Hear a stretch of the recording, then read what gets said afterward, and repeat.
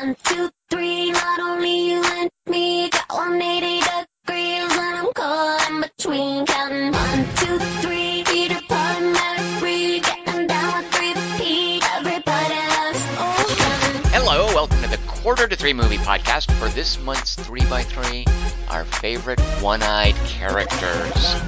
My name is Tom Chick. I'm here with Christian Mukowski. Oddly enough, my name is One Eye. And with a one-eyed character tagline, actually he probably doesn't have any such thing, but he's here, Kelly Wand. In the kingdom of the two-eyed, the one-eyed man is king.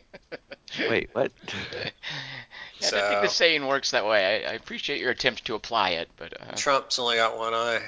Kelly Wand, before we get political, I have a question for you. Uh-huh. What's a movie you saw this week? Saw so many things, but the one that stuck in my mind more than Pet Cemetery and Shazam.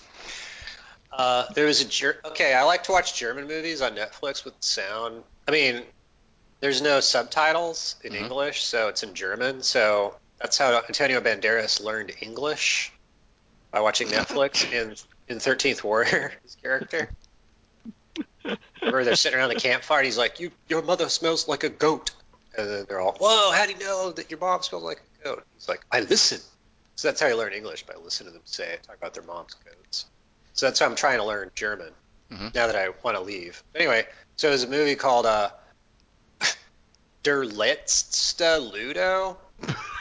What does that translate to in English? Sussudio. It's a Phil Collins song. Yeah, Letzt is spelled, here's how they spell words, Tom. Letzte. And I think it means the latest pimp. The latest pimp? Yeah. Okay.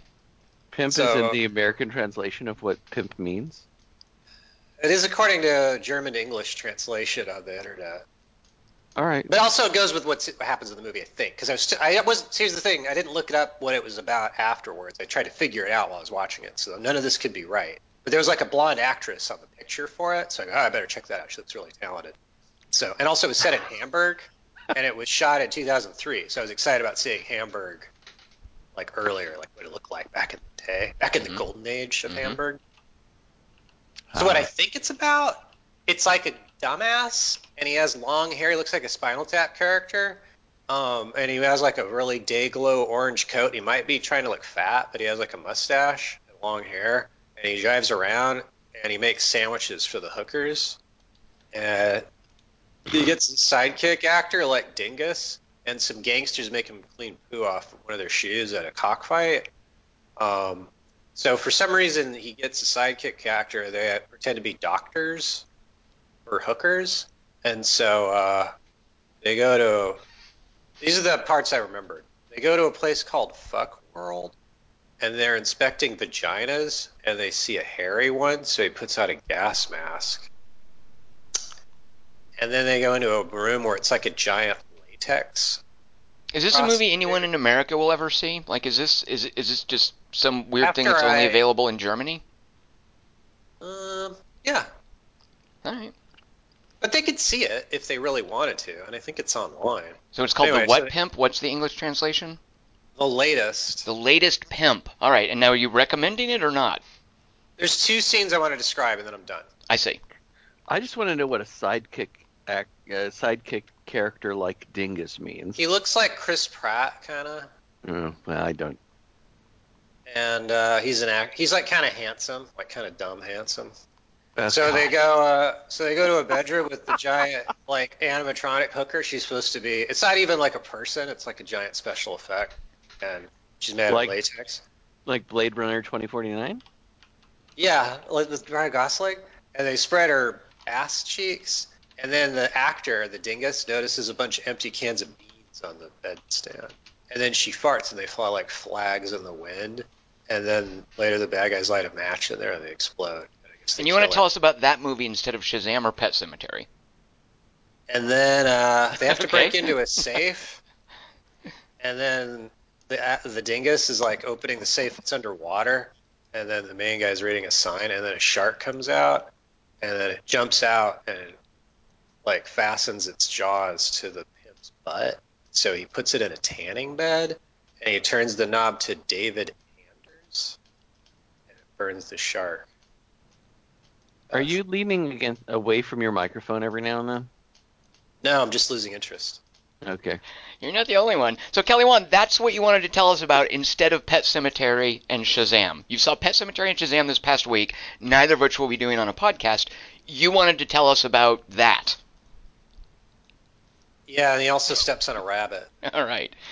Dingus, did you see anything this week that might be of interest to folks listening to the podcast? Oh, that's a prerequisite. He also steps on a rabbit. Yeah. So that's 3 movies that we can all relate to with rabbits in them. That's excellent. But it's done for laughs. It's comical. But it's not his favorite rabbit. No, it's the gangster's rabbit who thinks he's going to get in trouble, and then it's supposed to feed a snake, and then he kills the snake too in a garbage disposal by accident. Also, he flies out. He gets attacked a lot by animals. In answer to your query, Tom, I saw a movie. I know. How do you follow? It's difficult. Ludo. A quote from it would be, "A man's work is no pretty thing," and this is from the movie Prospect, which I finally saw because Tom was pinging me on watching it. And I By the way, so Dingus watches Prospect. Kelly Wand, you couldn't be bothered to watch Dragged Across Concrete either. That one, nope, didn't watch that. Well, that's in English. That was your homework. All right, Dingus did his homework. It? All right, so Dingus, you saw Prospect. Go ahead. Sorry. I'm pretty crazy about it, actually. I thought you would be. Yeah, how did you know? What made you think that I would like this? Specifically, a couple of things. I think the unique approach it has to storytelling and world building. It doesn't have traditional exposition. It just drops you into this world, and it's built entirely around a parent-child relationship. That's what I meant to say about my movie. And specifically how the movie plays with your expectations about that parent-child relationship and what happens to that relationship. And I just thought you, as a father, would appreciate it, and you, as a fan of movies that assume the audience is paying attention and is smart and is invested in that level, I thought you would appreciate it as well. Well, you were absolutely right. It has 2 different. I don't want to give too much away because I think people should see this movie. I think it's really worth watching.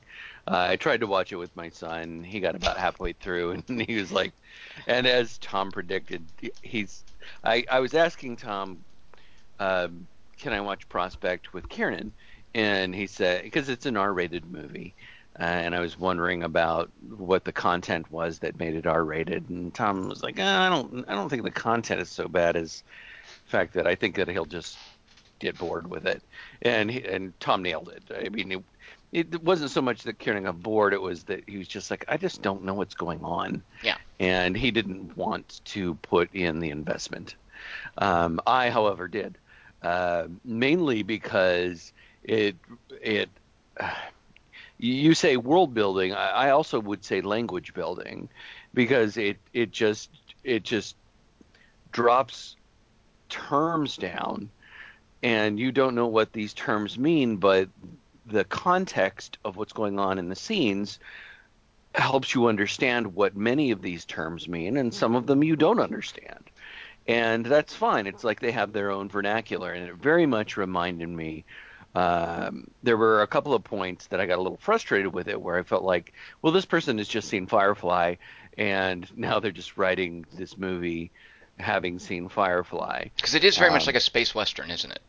It is very much like that, but it also has some of that same flourish that Bone Tomahawk has in some ways, of just using its own vernacular or creating its own vernacular and just expecting you to tune your ear to it like you would tune your ear to Shakespeare. This is by no means Shakespeare, but you have to tune your ear to the movie. Well, now, Dingus, I would actually argue that that's only true of one of the characters.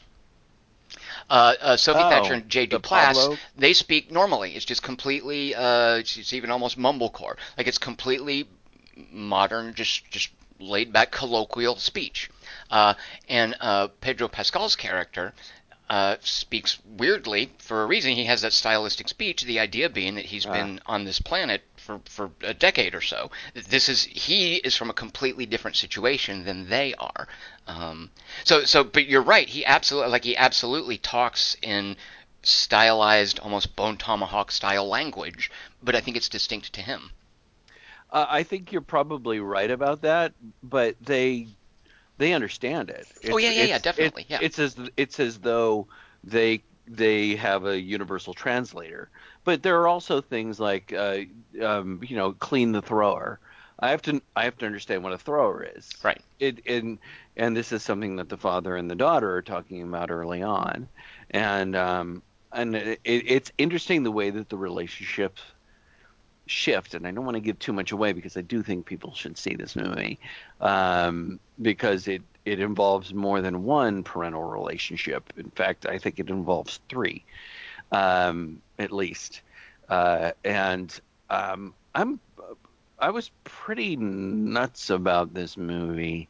I don't know if it's list worthy. I'm not sure yet, but I just really, really loved the way that the world was built, and that it wasn't totally alien, but it was hostile. And I love the hostility of it, and how we have to figure out what's going on, and wait, what are these relationships, and what are they actually doing? What is their actual purpose here? Why are they here? I like that the filmmaker makes us figure that out. That's something that I really love about a movie, and also there's just some great visuals in it, and the, quite frankly, the actress, and I suddenly can't remember her name. What's her name? Sophie Thatcher. I mistakenly called her Sophie Tucker when I wrote a review, Oh. but her name is Sophie Thatcher. She's really good. And it's almost a doppelganger actor who attacks her at one point is really good too. I liked all the actors in this movie. I thought it was well written, thought it was well put together. It didn't feel like they were doing something over the top as far as budget was concerned, but they were making the most out of what they had. There was this great sense of environment, and all of these like weird, like snow, like just dust in the air kind of things that make you wonder, well, are they allowed to breathe the air? That kind of thing. I'm really glad that you got me to watch this movie. So there are actually a lot of answers to questions that are between the lines. Like the dust is responsible for the infection in his wound, for instance, and that dust is one of the CG effects that they use. So it's two young guys, Chris Caldwell and Zeke Earl are their names, and I think they have like an advertising studio or an animator. They have some sort of a studio in, I want to say Vancouver, but it might be Washington. It's in the Northwest, and they did this as a short film. And the short film, by the way, is nothing. Like, I was really surprised at some of the changes that they made when they made this into a feature-length film. The short film is intriguing, but I think is missing so much of the heart of the feature-length movie. And when they made it, when they managed to get a budget for it, they hired to do the production design people who weren't involved in the filmmaking industry. They hired like cosplayers and artists, local artists. All of that production design was for the most part people who came from outside of movie production. And I think it shows in the variety and the type of hardware that you see in that movie. The outfits that people wear, the avionics, the spaceship interiors. The tethering. The tethering, yeah. Like, how about that on a variation of the two convicts handcuffed together? Yeah. Yeah, seriously, yeah. Yeah. How about when she gets trapped around that tree? I mean, I love that moment. They're walking around, and yes. Tethered, and she gets stuck around the tree, and he just does the little thing with his finger, like you have to go back. Yeah, that's really endearing. Yeah. Yeah. Now, and do you know why you know Pedro Pascal? Of course, Game of Thrones. Yeah, okay. Kelly Wand, so imagine a space western with Oberon in it as the sort of the roguish, the lovable roguish scofflaw. How do you feel about that? Oberon. Who's Oberon? From He got his Game of head Thrones. smushed. So there's Oh yeah, Oberon. there's this moment that happens that really made me think of Firefly, and it's when one character says, "I need to hear it clear, clear," and it really did bring to mind the way that they use the word shiny in Firefly. Does shiny mean affirmative or something? It's just a way that they talk about things. Well, Witnesses it's you. okay. Yeah, it is kind of affirmative, Tom. It's like, yeah, I'm shiny. Pedro Pascal is also in the new Boba Fett TV series, which I'm like, Ugh. yeah. Wait, is that out already? No, it's in production. It's something called The Mandalorian. There hasn't been enough Star Wars lately. I really want a lot more of it. Right, yeah, yeah. So anyway, I'm super I glad forgot for all him. the Game of Thrones names. Sorry. Yeah, how could you forget Oberon? That's a Midsummer I don't Night's remember Dream. anything. I really tuned all that shit out. Right. It's And just- neither of you guys saw the J.C. Chandor heist movie, Triple Frontier, did you? Not yet. I didn't know that was him. Yeah. is No, that I is don't. that I what don't you're like. going to talk about? No. I don't like Triple Frontier at all. But Pedro Pascal is in it, and I've got such a Oh. soft spot for him after Prospect. Yeah, he's he does some different things. And I like the way that the relationships shift in this movie and the stakes in the movie. So it was a really good call on your part. So Is it for Kelly Wand? Ooh, Kelly, what do you think of that? It's probably not then. 'Cause I he don't think so. sounds- Why? Because it sounds boring. It The sounds reason like I it would happened want at Kelly one to watch night. it, Dingus, is because of its approach to world building. Is because it's not. It's so much. Hey, you're just a fly on the walls. These people are going about their lives. It's up to you to figure out stuff about how the universe works and what they're doing and who they are. I really like that approach to, why are they saying this? Where are they going? What is she to him? Why is he being that way to her? What did he just eat? Like all of those things have answers, but you kind of have to pay attention, and the movie doesn't answer them in conventional ways. And I think Kelly would Structure for appreciate me to that. learn. Yeah. Uh, And how do you feel about Jay Duplass, Kelly Wand? See the Dave Franco and Gummo arcs of The Franco difference between clan. the Duplasses and the Fannings is the Fannings have a talented and a good-looking Fanning. They're separate. The Duplasses have It's like Destiny's Child. the talented Fanning, or the talented Duplass is also the good-looking Duplass, unfortunately. So Jay It's Duplass like is the the other bald one. ones. It's a really interesting character, and it's really interesting to sort of see how he emerges as a character, Yeah. and how incapable he is in a certain aspect of his character. And that eyedropper thing was like, wait, Yeah. was that? Oh, that's what that is. Yeah. Okay, Yeah. okay. And I really, I cringe at the idea because of being a parent of making your child be your parent kind of thing. But I thought he was great in it, and he has a great beard. I mean, I do like him after this. Before, I'd only known him from seeing, I think, one episode of Transparent, which didn't really work for me. I didn't stick with it, so I can't really speak. But that's pretty much Transparent and The Oath. He's got a small the gag about Jay Duplass in The Oath is he's not in most of the movie. That's sort of an odd approach to take with that actor. But so The Prospect was really the first time I'd seen him actually work in any meaningful sense, I think. And I did like him a lot in it. yeah, he's really good in Prospect, and he doesn't mind being in an ugly light. I'm now remembering why I have a problem with Jay Duplass. Jay Duplass is he's in the last Lynn Shelton movie, and he's terrible in it. He's so inappropriately cast. In what? So Lynn Shelton, her last movie was called, oh shoot, what was the name of it? Don't remember, but he's in her last movie, and it's kind of like a young adult story, like the Charlize Theron Diablo Cody thing. Yeah, and I thought he was just really just terribly miscast, and it could have been a cool script, but no, you had the lead actor as Jay Duplass, and I just thought that was aggravating. All right. Well, if you think of it, let me know. Outside In, that's what it's called. Outside Oh. In is amazing for Edie Falco. Edie Falco is just, God, it makes me Oh. wish that I'd seen every episode of Nurse Sopranos. Nurse Jackie too. I haven't seen any Nurse Jackie. I've only Yeah. seen very little of The Sopranos. I know Edie Falco actually from Oz, a prison series on HBO, and she's so good in Outside In, and she's having to deal with Jay Duplass. Caitlin Deaver's in it too from Short Term 12. She's also really good. So and she's they both, having to drag him along. yeah, they both have to deal with Jay Duplass. He's fine. He's fine. I should probably go back and watch Outside In now that I enjoyed him in Prospect, and I might go easy on No, it. No. that's not how that works. You're not gonna go, hey, this guy's great. That's never happened in the history of movie watching. So Tom, what did you see?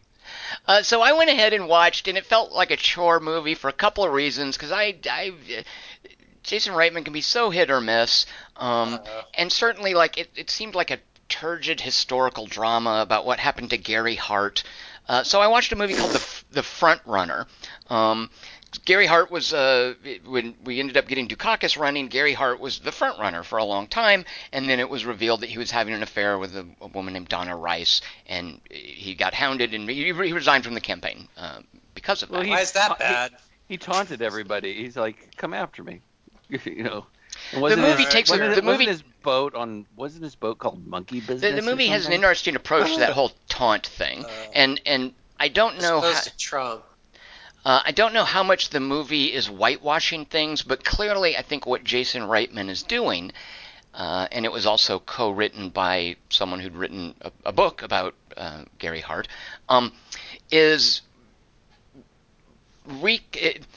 sort of retelling the story in the context of modern day and the Me Too movement. And it's an admirable goal, by the way. It's told very much as a historical piece. Gary Hart, is played by Hugh Jackman, is just appropriately, just completely taken aback that this is a big deal, considering, how Kennedy got away with it, and how, this was the beginning of that sort of thing being used as a political cudgel. And Gary Hart was probably one of the first casualties of it, because after then we would have Clinton, all the way up to Al Franken resigning, and there's an argument to be made, sure, he should definitely resign. But the problem is it's used as a political cudgel inconsistently against Democrats and not Republicans, who are still more than happy to field guys like Roy Moore. Whereas the movie, when Joe Biden smells somebody's hair, we tell him to go. Oh my God! Yeah, right, exactly. And so I want off both teams. Fuck you guys. So this is kind of an origins story about that kind of outrage, and how one man got caught up in it, and that the reason that it destroyed him is because he lied about it and he prevaricated, and instead of coming out and just with the apology and the acknowledgement first, he clearly, like you said, Dingus, invited condemnation. It's before internet. Maybe that's he was actively taunted the press. He's like, that's not the way the movie puts it. The way the movie puts it is, when being asked about those questions, his whole approach was, look, it's none of your business. I lead a boring life. If you don't believe me, follow me. And according to the movie, the Miami Herald took out of the boat. According to the movie, the Miami Herald took that out of context after they had gotten a tip that he was having an affair. They were staking out his house, and when they confronted him, they later used that quote as a justification for what they had already decided to do. That's the movie's take on it, and I presume that's from the book written by, I think his name is Matt Bai, who also wrote the screenplay. And I don't know if that's the case or not, but the movie isn't telling a story about a guy who deserves this. The movie's telling a story about a guy who got caught up in this. Who wants politics to be about policy and not private life. And in a way, it's an origin story for how politics can no longer not be about private life. And that this was where it for first Democrats exclusively. So it's not he's not taking advantage of somebody necessarily. I mean, because I made a glib remark about Joe Biden just now, but women for years have felt like, well, I can't speak up if I don't want you grabbing me. Let's do it right now with Gary Hart? So there's one of the things I really like about The Front Runner is it doesn't It first of all it has a very 70s fly on the wall approach to the bustle of running a campaign and the press. There's a lot of scenes where there's just like people talking over each other, and people refer to something that was said several lines ago because they're not listening to what the main conversation is. There's just this great sense of how busy everyone is that reminds me of the Michael Ritchie movie The Candidate, which is a very 70s way of storytelling, is just have this splash of activity on the screen and leave it to the viewer to pick out which bits of dialogue are important, and then the rest of it is just atmosphere and flavor. Jason Reitman does a really good job with this. The other thing I really like about it is how he presents the perspective in this situation from four different women. That it's not just, hey, here's what happened to Gary Hart, here are the events. Instead, here's this crazy splash of activity as this emerges, as this issue comes out, and then here are four female characters, two of whom are historical, and I presume two of whom are probably dramatic constructs. Here are four female characters that he lets you see their reaction, and he really dwells on it. He gives them quiet, important moments. One of the characters, as you can imagine, of course, is Lee Hart, Gary Hart's wife, played by Vera Farmiga. Another one is Donna Rice, with whom he had the affair, played by, and this woman used to annoy me to no end after The Innkeepers with Pat Healy, and some dumb shark movie she was in. Sarah Paxton, I was just like, oh, she's a cute blonde, but she's really annoying. But after seeing her in Cheap Thrills, where I think she's great, and seeing her play Donna Rice in The Frontrunner, I think I'm pro Sarah Paxton now because she's really good playing Donna Rice. And you get the sense that Donna Rice was kind of a victim of all of this. Not because he took advantage of her, but because the press, the people who wanted to use this as a cudgel, took advantage of her because her private life was compromised because of this issue. And she's shown as sort of a sympathetic, tragic character in this. But then it also... and I don't know how historical this is, there's a female campaign worker in Gary Hart's campaign, and she represents the conflicted feeling that women working for Hart must have felt. In that they adored this man, they respected this man, they believed in this man's integrity. And when he lied and refused to acknowledge what happened, they felt betrayed.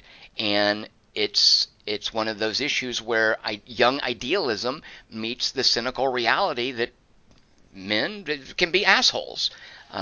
So Jason Reitman creates that character, and she's great.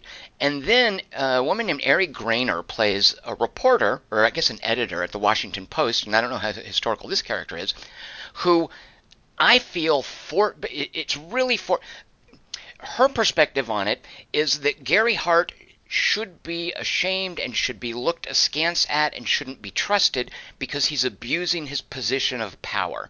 And it's a very Me Too character, a very Me Too moment. This editor at the Washington Post, played by Ari Graynor, it feels very, very contemporary, and in a weird way, according to the way the story is being told, it doesn't fit. It doesn't feel appropriate. Because the sense here isn't that Gary Hart bullied anyone into a relationship. The sense here isn't that he abused his power. The sense is that Donna Rice cared about him, he cared about Donna Rice, and they were two adults who fell into a relationship and cared about each other. And Ari Grainer's character's taking umbrance at the abuse of power, really feels forced and doesn't feel like it belongs in this movie. It feels like the voice of the Me Too movement reaching back into something that happened in 1988, and I don't feel that it works. But in isn't fact, that sort of a reference to Bill Clinton? I mean, I don't know why he had power. Right, like the whole Monica Lewinsky, Bill Clinton thing, where she was his intern. Donna Rice didn't work for Gary Hart. She was someone he met on a cruise, on a boat trip. And as a matter of fact, I love the moment, and this is how this is how Jason Reitman is telling this story. In all of these scenes where there's just swirls of activity, and it's up to you to figure out who to look at, who to listen to. After the first week of the campaign announcement, which is just this crazy montage of all these the work that Gary Hart is doing with his campaign, J.K. Simmons is great as his campaign manager. Gary Hart says, "Okay, I'm taking a week off. You know, we've announced, we've launched the campaign. I just need to relax for a little bit of time." And he goes on this boat trip. And it shows him on the boat trip, and there's just conversation going around, and he's being introduced to people, and he's just tired, and he's not that interested in talking to anyone. He just wants to sit and have a drink, and it's probably not even alcohol. He's probably just drinking water, and he's just sitting there, and you can't hear anything he's saying. As a matter of fact, there's music playing. I want to remember now what the song was, but there's music playing. That's pretty much all you can hear, and there's people moving in the foreground, and Jason Reitman is shooting Hugh Jackman as Gary Hart from a long shot. And people are being introduced to him, and he shakes someone's hand and smiles politely. And then someone passes in front of the camera with her back to the camera. And you never see her face. And she sits down and starts talking to him. She's introduced to him. And you see Hugh Jackman's face light up. Like you see, oh, here's a guy who has met someone who he's clearly charmed, he's taken by. And it's not like a dopey love at first sight thing, but it creates this sense very subtly that he really likes her. He doesn't want to just, it's not just some chick he just wanted to fuck. It's some chick who sat down and started talking to him, and they just had a connection. And in that one little shot, I think that's one of the things that Jason Reitman is wanting to show you.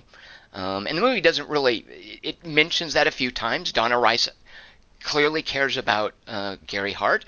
He a few times is worried about her, and he voices that. But just that one little scene where they meet, the movie wants you to know this isn't him just him, sleeping with a model. This is him meeting someone to whom he responds and has a presumably loving relationship with. So I really liked it. I thought it would be a chore movie, but I think Jason Reitman knows enough about how to make a movie, how to pace it.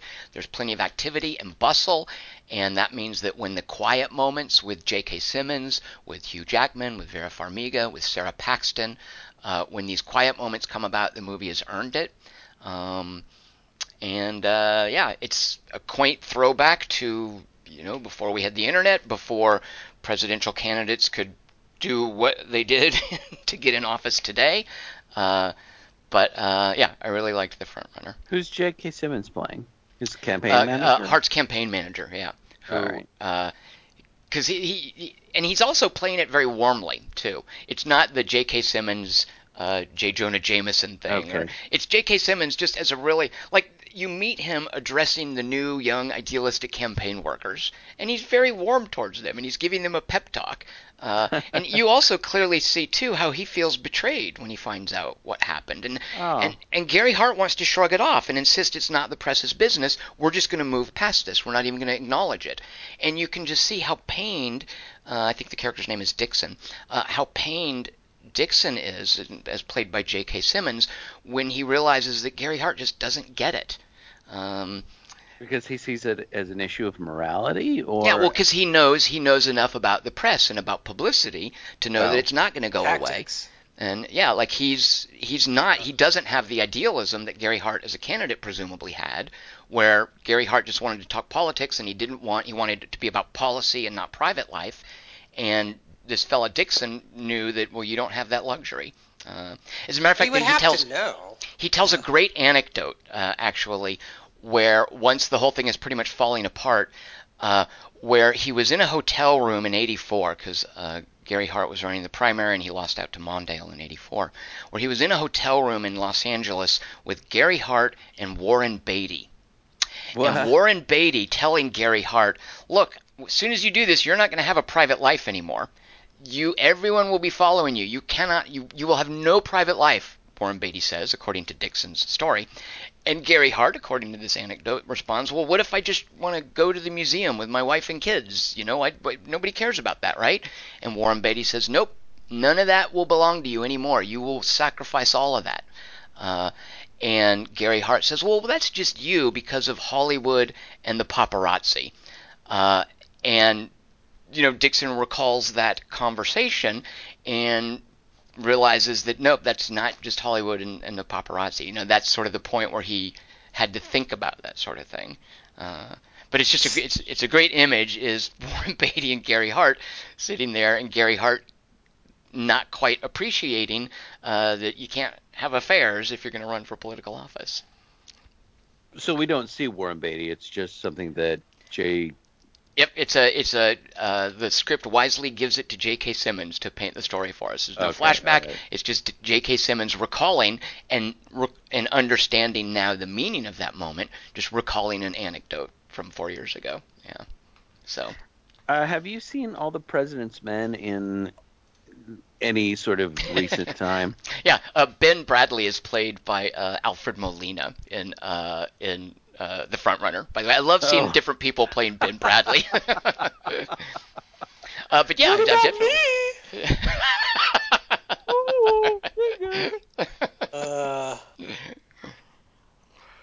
The movie is super harsh on the Miami Herald, by the way. It really does represent them as doofuses. He dared them. He seems dumb. Like, you have to know that's what's going to happen. It seems like women Democrats, like they'll have to be twice as clean. Kelly Wand, you like say Obama that, but never got mad. You say that, but it was 1984 and 88. So no, you don't have to know that back then. This is where it started to happen. In the wake of that, and John Edwards and Gary Hart, of course we know that now. But the movie is about a time when a politician who wasn't an idiot didn't know that. Like, he knew he couldn't have an affair. He knew that he shouldn't be public about having an affair, but what he didn't know, because they reference many times that Kennedy got away with it, and of course he did. Right. Kennedy's political career wasn't scuttled by the fact that he was sleeping around and cheating on his wife. So 10 years later, why should that be something that, or 20 years later, why that still wasn't necessarily a death sentence for a Marilyn campaign? Monroe, though. So he's just being everyone, naive. all right, I get that. He's just being naive. Well, I think he's just being introduced to what is going to become a reality, and this is the moment where that's going. He's the first, and no one will ever get the luxury of being able to assume no one cares about an affair, unless, of course, you are backed by people who are morally bankrupt in the first place. We've come around the bend on that. Yeah. Democrats expect too much from the American public, I think is the takeaway. They go, yeah, they'll go, well, yeah, he's not showing his tax returns. They're never going to go for that. They're smart. Gary Hart, his policies are good. They'll go for that. Americans are smart. So, well. All right, so there you go. Are you recommending this for us to watch? Oh, yeah, definitely. I was thinking of it as a chore movie, but it's just really good performances, really good filmmaking, and it's a fascinating look back at a time long ago. Yeah. All right, so we have. Can I just ask a quick question? Sure. Yeah. Can you give me an over/under? I mean, is it Spotlight territory? Is it under that? It's under that because it doesn't have the gravity of Spotlight. But it's above that. What was that sort of turgidly reverent Washington Post movie that with Meryl Streep that Kelly Wand was just... The Post. The Post, yeah. It's definitely above The Post, but definitely below Spotlight. And it's actually not so much about the press as it is about the candidate.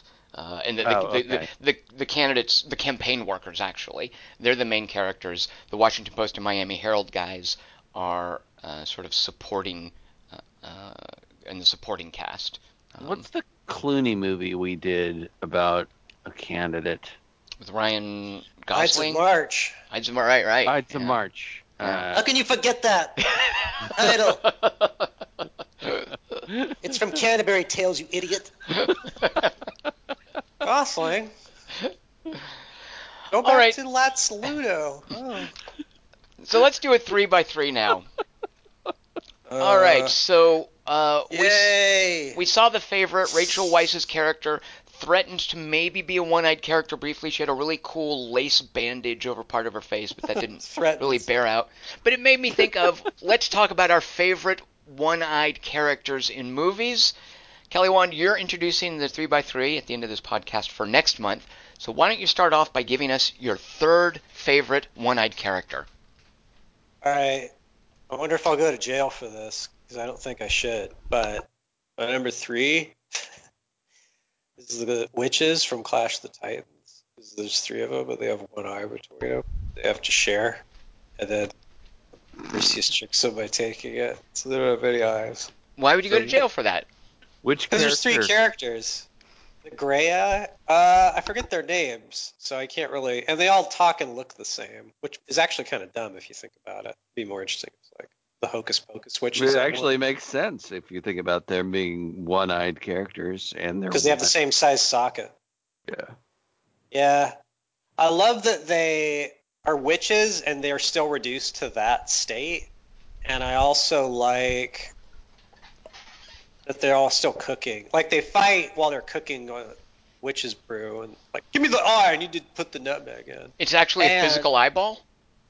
Yeah, it's like a Yeah, they crystal. have to trade it back and forth. Yeah, and they fight constantly over there. I And need the then, and then best of all, they lose it instantly. And Perseus is considered a genius because he gets the eye from them. I think in the actual myth, it's kind of like Gollum's ring where it rolls away or something. Or there's some dumb reason they don't have it nearby, and he just goes, "Oh, what's this?" But Perseus, it all kind of rolled Perseus's way. That's a great pick. I don't know why you think you'd go to jail. Because I don't remember, because what Dingus said, like, I don't know which witch is the money witch. Which witch is which? Yeah. Yeah, I don't know which of the witches is the Alec Baldwin or Well, you have to use. It's going to have to be all three of your Saoirse picks, of Ronan course. Like you fan. won't get any more picks. Like those all three of your picks right there. Yeah, All right. good job. You're done. Sorry, Thor. Oh. Oh. Yeah, sure. Come on, he's one-eyed for 3 seconds. Doesn't count. He's not one-eyed enough. So wait, what's the movie again? Clash the Titans with The original one. Harry Hamlin, the L.A. Law guy. Not the was it fucking Worthington? Ugh. We never see him anymore. Good work, people. He says either We that or Jai accomplished something. Courtney. Ugh. How come, we still have to see him all the time. I don't understand that trade. Whatever. All right, Clash of the Titans, super old movie. There's no Taylor Kitsch. Who is really? Yeah, Yeah. good point. Cullen Dingus, Lutz is. what's your third favorite one-eyed character? All right, here's a quote from it. I'd give real money if he'd shut up. This is from a movie called Star Trek VI. Oh, God. The Undiscovered Country. Uh-huh. And the character is General Chang, who is played by Christopher Plummer. And he... His name is General Chang? Yeah, his name is General Chang. Was What's that going wrong to be with that? Spacey's name before Plummer replaced him as General Chang? Yeah. All Nicely right, General done. Chang. General Chang. That was about Russia, that movie. What? All right, I'm sorry. Please continue talking about Star Trek 6 and stop fielding my idiotic questions about why General Chang. So this is General Chang. He's a Casting Klingon general, and he's got... Chang is a Klingon name? Oh, this is stupid. All right, continue. I guess we're all related or some shit. Please continue. I'm seriously shutting up now. You'll pay me Yeah. money to stop talking. Do you remember this movie? Do you remember? I mean, I remember General it's, Chang. It's Christopher Plummer's character. General Chang is constantly just quoting Shakespeare, just spouting it off. And Okay, with McCoy, Nicholas Meyer. and McCoy eventually is like, I'd give real money if he'd shut up. Because he's just like, I am constant as the northern star. Cry havoc, let's lift the dogs of war. It's just constantly doing this. I like he doesn't use a surgical analogy. And Give him of money. course, he says you haven't really understood Hamlet until you've heard it in the original Klingon, which is one of my favorite lines. But he's got an eye patch bolted to his head. It's Oh yeah, that guy. it's General actually Chang. it's actually bolted to his head. It's awesome. You see bolts in it. It's this leather eye patch. He doesn't want the hole to get infected, Dingus, so he has some rusty screws put in it. It's a great Klingon idea. science. You don't But understand medicine. But he's a warrior, and I mean the point in the movie is that things are the Klingon Empire is coming to an end. It's dissolving, and there is sort of a Russian analog as far as when we were at that time, because this was 2000, I don't know, 9 or something, and Poor year. Never remembered. And Loving so there is a sense of that empire collapsing, but then the Federation reaching out and saying, "Okay, we will try to save you because your mining moon just blew up. Your mining planet Hear that, Tom? That's completely why. blew up." Culture, man. And so Discovered mining. So Kirk hates the Klingons, obviously, and Chang hates Racist. the Starfleet people. And there's the neutral zone that they cannot cross, and there's a whole treaty that they have to respect, but they hate each other because of years and years and years of being warriors against each other. And obviously, this eye patch thing is because of a war injury that he, In space. unless he just got like an eye wormy or something. But there's this tension between them of we don't want to be friends, but we have to be. And Kirk is kind of willing to try to be friends, and Inspired. yeah, and General Chang is not, even though he pretends to be. Classic Star Trek. Thank you, so- Mr. Glass. So, what I love about this particular movie and this particular pick, and why I picked it for your topic, Tom, which I love this topic. I had a ton. When you first said it, I was like, I can think of one thing, honestly, and then It's as good. It's a good one. as I went over the weeks that spanned it, I was like, oh, there's this, there's this, there's this, there's this. I came up with a lot of different things that were really cool, and I got to see a bunch of different movies, and it was really fun to actually do this topic, Tom. The Girl from Zombie. Dingus's favorite movie. So they actually cannot see eye to eye. I mean, they can see one eye to one eye. I get that. Very good, Dingus. but they can't really. Unless they're missing the same eye. They can't really see each other in the same dimension. I mean, the way that we can see stereo if we have two eyes, and we see mono if we have one eye. And I think that there's a real reason for him to actually have that patch. It's not just a cosmetic thing or not cosmetic, but a costuming thing. Although the costuming thing is really cool, the whole idea of something bolted onto your forehead bone is actually really easy to clean and gross, but really interesting to me as well. So there you go, General Chang from Star Trek VI. How do you know he doesn't have an eye under it, though? And he's just wearing the eye patch because there's some cool shit on the inside of it. He has an eye from one of those witches that you were talking about. Damn it, Dingus! Star Trek and Clash the Titans took place decades apart. God! So my assertion is that all one-eyed characters in movies are one of three things. And each of my picks here is one of those three things. I think my favorite example of one of those three things. And one of the things that a lot of one-eyed characters are in movies is ridiculous.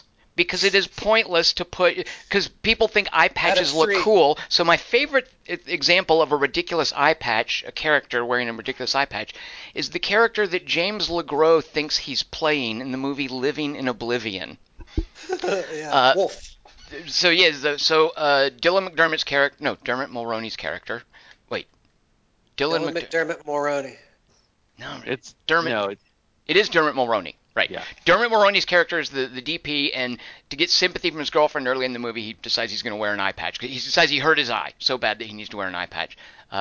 And James LeGros, playing basically Tom DiCillo, who directed Living in Oblivion, swears this isn't the case, but his previous movie before Living in Oblivion was something with Brad Pitt before Brad Pitt was Brad Pitt, before he was famous. So you watch Living in Oblivion, presumably your first thought is, oh, James LeGros as this really airheaded, dumb, good-looking leading man. Clearly that's Tom DiCillo writing about his experiences with Brad Pitt. DiCillo says no, that's not the case, but he has to say that because of Hollywood. So presumably, Chad Palomino, James LeGros' character Chad Palomino sees the eye patch that Wolf is wearing, and in all of the ridiculous input that he has on the scene that he's doing with Catherine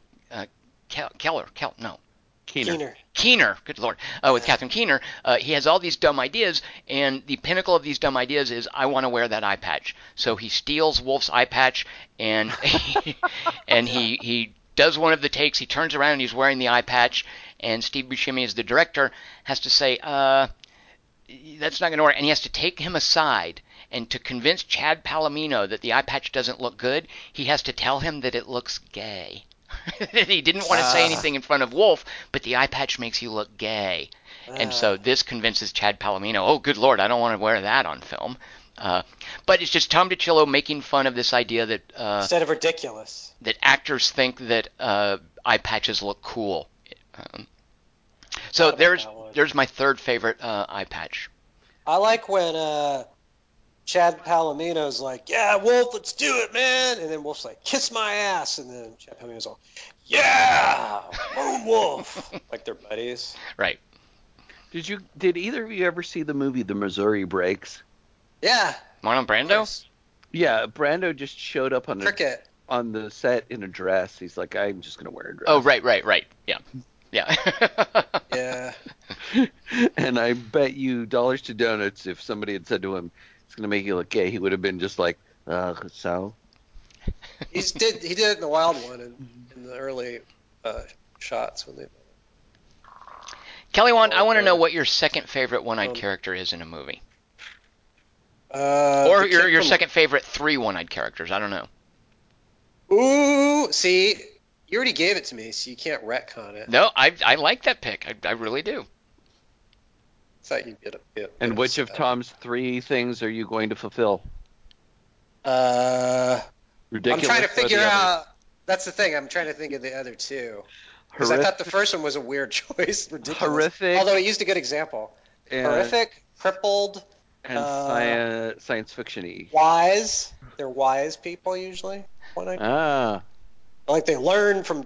It cost them an eye, but they learned a lesson. Arr.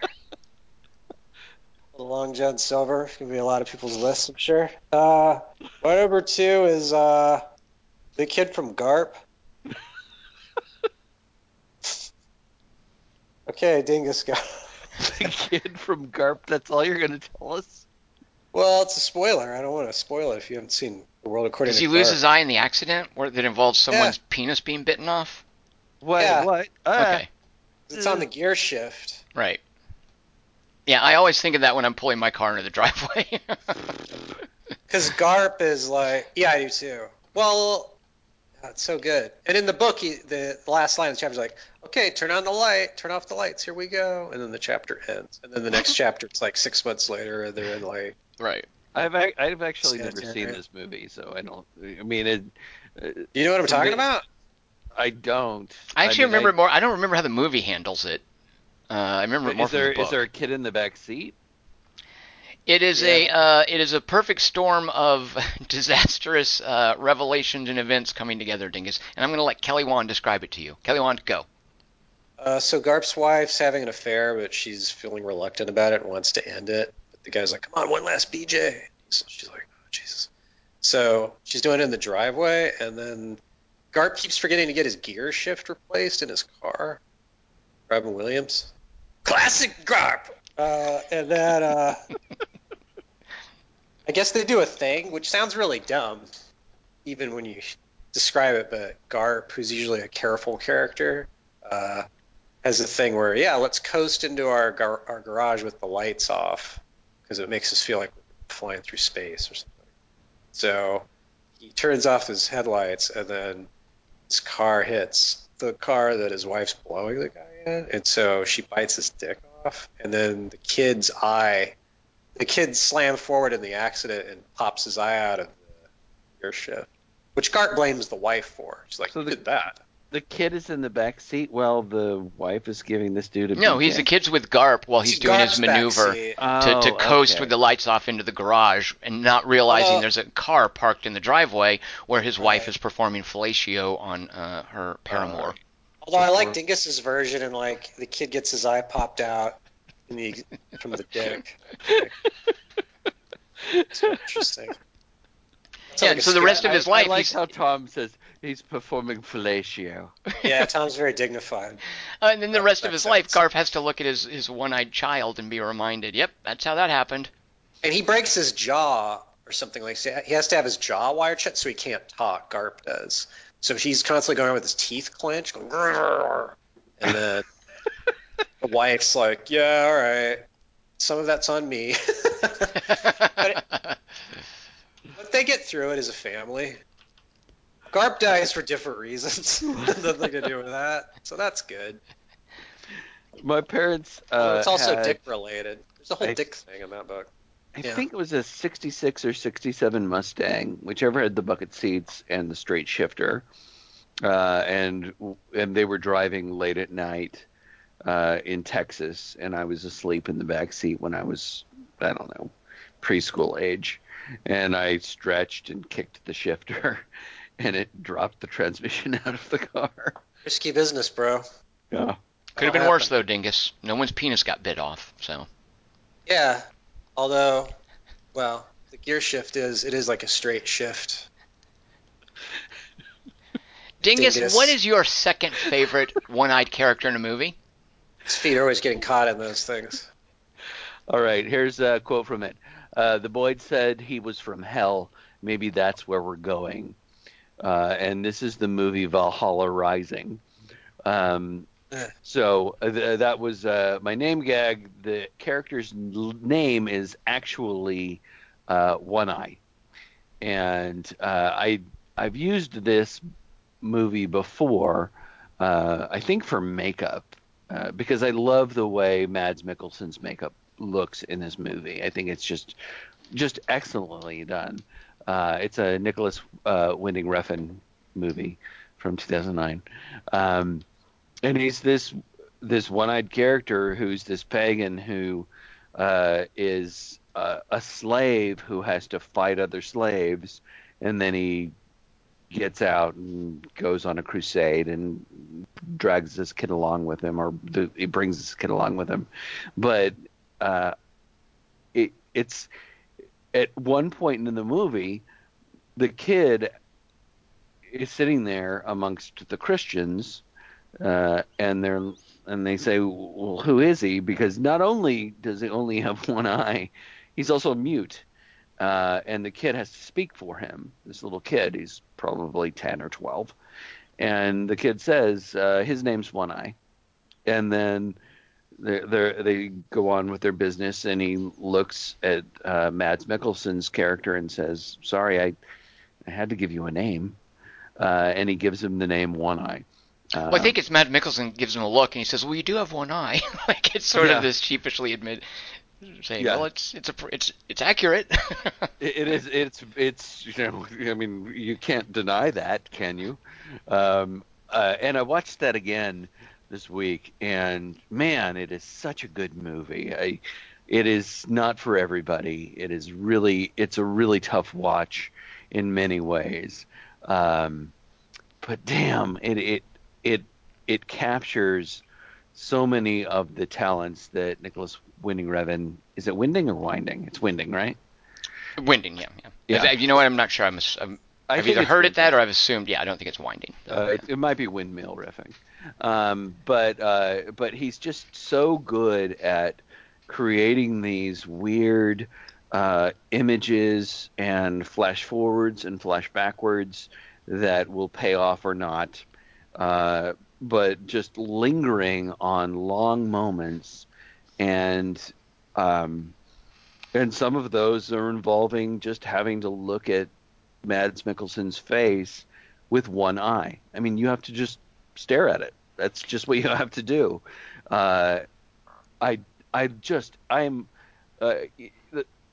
The first time I watched this movie, I was surprised that I liked it as much as I did. It was one of those, I think it might have been one of those things where you were griefing me, Tom, where you were saying, this is not a Dingus movie. And I ended up watching it and really, really liking it. Watching it again, and I think this is only the second time I've seen it, it just has so many weird different layers to it. And the central performance by the character named One Eye is Mads Mikkelsen, who says nothing. He doesn't say a thing in the movie, but he conveys everything, and I'm so impressed with that. And the fact that he's also doing it under this layer of makeup is phenomenal to me. It's just, he's one of my favorite characters, One Eye. I just love the fact that his name is One Eye, and it fits with this topic perfectly. You can tell, too, that Nicholas Winding Refn, after working with Mads Mikkelsen on the Pusher movies, really likes the guy. Like, who doesn't? I mean, Mads Mikkelsen's got just such an amazing face and presence, but Valhalla Rising is so heavily premised on that. So this is my number 2 pick, Dingus, because the other thing that One Eyes can be is mythic. because of this idea that in mythology, missing an eye means something. And Odin, Nicholas Winding Refn is Danish, that's Scandinavian. Odin is a big part of that kind of Norse mythology, and Odin famously, depending on the story, sacrificed an eye or lost an eye or had to give one up for something. And I think that Mads Mikkelsen's character in Valhalla Rising, there's something mythical about him and about what a ferocious fighter he is. Unlike you, though, Dingus, I am not that crazy about the movie seeing it a second time because I think it's some of Nicholas Winding Refn's self-indulgence with long takes and just being weird for the sake of weirdness that I don't understand. Because I love that early part, and I love how it sets up this conflict between Christianity and paganism. There's a great line where they're going on the crusade, where the druids or something. They're talking to the druids, and the druids are talking about how the Christians can easily be beaten, and they say something like, well, we've got many gods, they've only got that one. Well, what precedes that is that they eat their own god. Right, yeah, the followers of the White Christ. Yeah, and that was a charge against Christianity because of the sacrament of what is it where you eat Jesus' flesh? Communion, right, because of communion, that was a common accusation against Christianity, is they were cannibals. So I like that, but once it gets to this crusade stuff and journey across the sea, and then they end up in America, and there's the Native Americans, and there's mud, and I don't know what he's doing there, and I just don't have a lot of patience for it watching it a second time. The first time I think my mind was blown, and I just assumed he was smarter than me, but the second time, I'm not sure that's the case. I think mind's he's just not blown. Hey. Well, I think he's just showing off a little. Wait a minute. I think it helped a little bit me seeing Prospect, actually, because there's so much greenery in that movie, and when you hear that they're going to the Holy Land, what my brain goes to is that they're going to a land that's filled with sand. Yeah, and they get lost and end up in America? What? Well, I don't know. I don't know. It's like the Mormons. I didn't necessarily think it was America, or I thought it was New Zealand, or I didn't know what it was. But it's green. It's totally green and verdant, and not at all what I was expecting when they were saying that they're going to take back the Holy Land. And why doesn't, because I was expecting two, why doesn't One Eye kill all of them? What? I just, the ending, maybe I need to see it more. I need to listen. Because I'm a scorpion, Tom. You understand Nicholas Refn? No, I think it's a wooden horse. So that the kid can get away. I think that's really why he does it. Why he drops the sword and why he goes in. I mean, I think the kid could get away if he killed all the Native Americans, though. Then the kid could get away. Yeah, but I don't think that he thinks that he could do that, but maybe he could. But I think that the imagery of the movie is supposed to suggest Christ imagery. Yeah. Sorry. But you are right about that sort of, like, why are you in the water for so long, and why are we in the mud for so long, and why are we sitting there staring at these dudes sitting on this hillside for so long? It does tax your patience. And I think it's all in the service of being somehow mythic or a metaphor or a fable or a parable or something. I think it's Nicholas Winding Refn just doing that sort of thing. Yeah. Which I love it early in the movie, and I just wish that movie didn't go where it went and had gone somewhere else instead. Would you rather? That's how I feel about Thunderdome. An action movie? I'd rather understand the second half, which I do. Okay. And it could be a me thing. That's fine. But the first time I saw it, I really liked it. So when I watched it a second time, I was like, yeah, the second part, I'm gonna know what's going on a little bit more this time, and it's gonna make sense, and I'm gonna be able to. It's like watching Us. I'm thinking, okay, I'm gonna be able to cull some point out of this, and it's gonna. I'm gonna realize there's a metaphor, and I'm gonna understand what the director's saying. And then I watch it, and I'm not entirely confident that even he knows what he's saying. And it's all metaphor by the end. You're like, well, at least before there's some action going on. Yeah, so when I ask the question, why doesn't Mads Mikkelsen kill all the Native Americans, that's the wrong question. That's not something that I think the movie supports you asking, because that's not what the movie's doing. No, I think it's more about the misguided idea of finding a holy land and being lost. Well, And they certainly got lost. So Yeah. yeah. Why are they so hard to find all the time? The thing that struck me about that dingus too is how terrible it would be to be lost at sea and super thirsty, and Right. because some of the guys just go crazy and drink the salt water, and it desiccates, like it kills them. Like how much would that suck? And Maybe the it's movie, suicide. it's like in the movies when a character gets lost in the desert, and in order to sell the fact that the desert is vast and you're lost and there's nowhere you can go, you've got to have long passages of people walking in the sand, and that gets boring. So it's the Right. same thing with the sail being lost in the middle of sea and languishing with no wind in the middle of Valhalla Rising.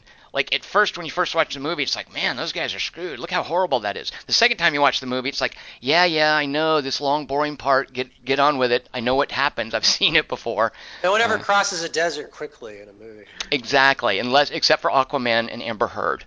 That's true. That's so They weird whisked that you through say it. that, because that was actually one of my favorite parts, is them going through the mist and saying, "Oh, there's this huge portent," and somebody going, "It's just mist." And there's this barrel rolling back and forth that is the barrel that he's going to use to actually find fresh water, and then they find out they're in a river. Right. And he puts it on end, and I really love that little moment, and him protecting the kid as well. Right. That is cool. So I was I guess I was just much more patient with it than you were. Right. I was fine with it. It's no Drive. I think we can all agree. Yeah, I it's think certainly deserts not. would be harder on Aquaman. Kelly Wan, the ocean's a kind of desert. Yeah. Kelly We Wan, learned what's your that from the octopus. what's your favorite Films. one-eyed character in a movie? Also, Mads Mikkelsen has eye issues in Casino Royale too. And Well, that's Polar. pretty Did cool. you see Polar? No. Good. I meant- You're sequel. lucky. I actually meant to do Polar. that. Is it worth watching? But he's got an eye, though. It's just cries, right? Cries No, blood. Polar. Oh, no, Polar's not worth watching. Polar's terrible. He's got one eye Oh. in that. Like, Polar does a cool thing with being one-eyed. Polar's it's the ridiculous aspect. Like, people think it looks cool. It's really ridiculous. Not mythic. We'll talk some more about that. Okay. Polar's a terrible, just a half-assed comic book movie. My over for Polar would be The Losers. Oh, okay. Well, that's all you Wow. got to say. Yeah. Yeah, Suck but it, Polar. But the only reason I thought of Valhalla Rising was that I started thinking about Casino Royale. But I think he can still see out of that eye; it just bleeds Right, yeah. because Yeah. he's got a tear duct. He cries blood like Lestat, Chad Palomino. I predict Tom's third adjective is dark. Well, we'll see if you're right. In the You'll meantime, see. Kelly Wand, what is your favorite one-eyed character? Well, I try to do the same thing as you, Tom. I try to go Yes. from 3 different food groups of eyes in movies. Right. So for my third one, I went with HAL 9000. Yeah, because his whole character is just an eye. I think I'm going to accept that, Dingus. Should I? Yeah, I think Yeah. you should. Because Not 2 eyes. that's the visual of Hal, like, until you get Yeah. into his guts and he's just a bunch of circuit boards that slide out. But yeah, Kelly Wand, An eye that reads lips. I That's a totally good- accept That's a that. good pick. Yeah. I would never have thought of that. That's Plus, the topic was favorite one-eyed characters, and he's one of my favorite characters, and he has one eye. Wait a minute, Kelly Wand. Wait a minute. Aren't was there a it? whole bunch of those lenses throughout the Discovery? Isn't he really probably about 100-eyed character? Doesn't show us those. Isn't R2D2 a one-eyed character? Wouldn't that Oh! be better? Oh, Dingus is probably right. thought of R2D2. I thought of that. I go, maybe R2D2 is my favorite. And then I thought of Hal from R2D2. Like, wait a minute. Hal's better than R2D2. The Hal one is great. I like that, Kelly Wand. Very good. Yeah. R2D2 is I predict the list someone listener picks. That's not an eye on R2D2. Yeah, it is. It is? What is it? If you were to put your hand over that, It's not an ear. would he bump into things? It's It's not just an he ear. pees out of it. Those are the choices. Is Yeah, it you'd eye or bump an into ear? things. Isn't that where he shoots out the Princess Leia holograph? That's Like, how isn't he it a smells projector? Princess Leia's bikini. What? Yeah. But that's what an eye does, Tom. Oh, really? An eye Mine, shoots holograms I haven't been able to do that yet. Shoot. out of your eye. Yeah, I need to work You're on not that. practicing correctly. I'm not an R2 unit, Kelly Wand. Come here and sit on my lap. Dingus. Oh, God. Quick, what's your What's favorite happened? one-eyed character, Dingus? All right, here's a quote from it. Faithful is my middle name. This is from a movie called Krull. And this is why I Theme to crawl. this is why I was so excited about this when we talked a couple weeks ago. There's a Cyclops in this movie, played by Bernard Getz. Bresson. What? I thought it was Bernard Getz. And it's not. And he shoots black kids on New York subways. Yeah. You've seen him before on a train. Have you guys seen Now. at any time in the last couple of years? I've never seen Krull. I'm a Hawk the Slayer guy. Krull is a sad pretender to Hawk the Slayer. Oh man, I really, really like Krull. I have such a soft spot in my heart. Krull, brah. And the Cyclops Stupid in Tom. it is such a great character. He's so great. Is he a good guy? Yeah, he's a good guy. He's super tough. He shows up unexpectedly to save people, and he does a really beautiful, noble sacrifice. I mean, he's really an awesome character. And he's just a strong dude with a makeup of one eye plastered across his face. Is that the deal? He's a Klingon, first basically. off. Yeah, he's just got just got Cyclops makeup on his face. Okay. But he's a one-eyed character because he's a Cyclops. And I really, man, the way that I really appreciate characters. Cyclops never wear eye patches. I really appreciate actors who can act beyond really thick makeup and really sort of draw you into the sacrifices they're making or the emotions that they're feeling. And this guy, Bernard Bresslaw, who has basically done a bunch of like goofy comedy stuff, just brings this whole emotional world to this character, because one of the things about the Cyclops and Krull is that, I'm going to tell you, is that that their gift is that they can see into the future, but see, Tom, what they can see is not canon. The date of their death. Not canon at all. This is completely invented for Krull. So what a dumb thing to see. Yeah. That would suck if you had psychic powers and that's all you could see. Lame. Yeah.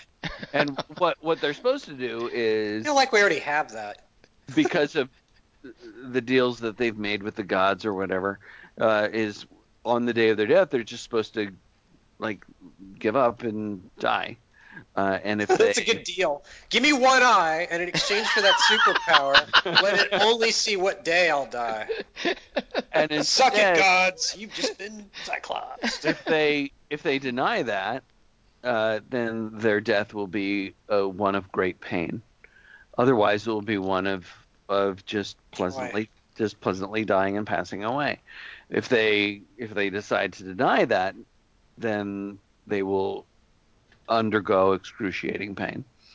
So the sacrifice this character makes, I mean, you really get the sense of this because of the actor, and so I just love this character, and I was surprised. I for years and years and years, I thought that Liam Neeson was the one. I just kept thinking that Liam was the one who played the Cyclops, but it's not him. He plays a character named Keegan.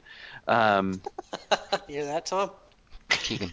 Yeah, a little respect Dingus has for Keegan's character. Keegan. Liam Keegan. Dingus, I'll see your Krull one-eyed Cyclops and raise you a Jack Palance who had his eyeball burned out by the woman with whom he was trying to abscond and force into marriage. And that's what you get in Hawk the Slayer. Ooh, all right. Is that your number movie? No, it's not. But it is an example of a third use. It is an example of one of the three uses of one-eyed characters, and that's namely inadvertently ridiculous. All right. I can't tell if your Cyclops is mythic or inadvertently ridiculous. Probably a little of both. It's a little bit of both. It's a terribly made movie, but it is made by Peter Yates. You guys know who Peter Yates is? Can you do some train movie? I always get it mixed up with Peter Keats. He did a little movie. What? Kelly Wand. Gotcha. Oh, Capricorn Take 1. that. Capricorn 1, right? Ah, He also did Capricorn Bullet. One Eye. Have you Bullet? heard of Bullet? Bullet's Wait. overrated. I'm not a Bullet fan. Capricorn 1 was pure If there's one thing more overrated than Bullet, it's the car chase in Bullet. That's yeah. Tom prefers bullets chasing each other, not lesser vehicles. Anyway, it's not a very well made movie. It's very cheesy. It has a very much a weird, goofy '80s vibe to it. And I remember going to see it with my dad, and Bullet. yeah, Oh. yeah, it's 1983. His name's Bullet. Bullet's mom's name is also. So This is Bullet. I just loved Krull. Seeing it again, I loved it. I couldn't Zach believe Anthony's in it. I couldn't believe I loved it. I couldn't believe it. I Yep, thought it's- it would just think it. I thought it would think it was risible, but it totally. There are fire mares in it. Fire mares. Dingus, you might be ready for the movie that inspired it all, and that is Hawk the Slayer. It is the Also, Citizen Kane of cheesy 80s fantasy movies. Beastmaster Tanya Roberts. The rip-off. Hawk the what Slayer the- rip-off. This is about your- This is the Kane of alcoholic clown movies. Is What about Ator? Hunter from the Future? Or is that No, your? What year is Ator? No. Ator, 1982. Yeah, come on. Come on, Kelly Wand. You can do better than this. Come on is correct, Tom. I all deserve right, that. Tom. Come on. What is your number one movie? So the other thing, Hawk the Slayer, by the way, 1980. You got to go before 1980. Hawk the Slayer started it all. I'm telling you It's like guys. Gary Hart. Go back to the original. So the other thing that Hawk the Slayer. having one eye is kind of tragic. Like, it sucks. You lose an eye. It affects your life in a detrimental way. And my Unless you favorite started example with of a that lot of- is a movie. So Gone Girl, it's kind of unfair. I didn't care for Gone Girl or Rosamund Pike because I had this thing about I didn't like the book, and so I'm kind of anti-Gillian Flynn. I appreciate what she's trying to do. So I saw Gone Girl, and also you have to put up with a lot of Ben Affleck. There's way more Ben Affleck in Gone Girl than I'm willing to deal with. So this poor young woman, Rosamund Pike, who's in it, didn't make much of an impression on me. But since then, I've seen her just as an amazing actress in a couple of political thrillers. One is about the raid at Entebbe, where some Palestinian terrorists were joined with some German terrorists from the Baader-Meinhof group. Rosamund Pike and Daniel Buell play these Germans who are out of their element, who get caught up with these Palestinians hijacking a plane. Brule, right. And they come to a tragic end. And Rosamund Pike is so good in this movie as someone who she's just so fierce in it. As a fiercely idealistic person who is having to see a terrible thing unfold poorly in front of her and having to deal with it.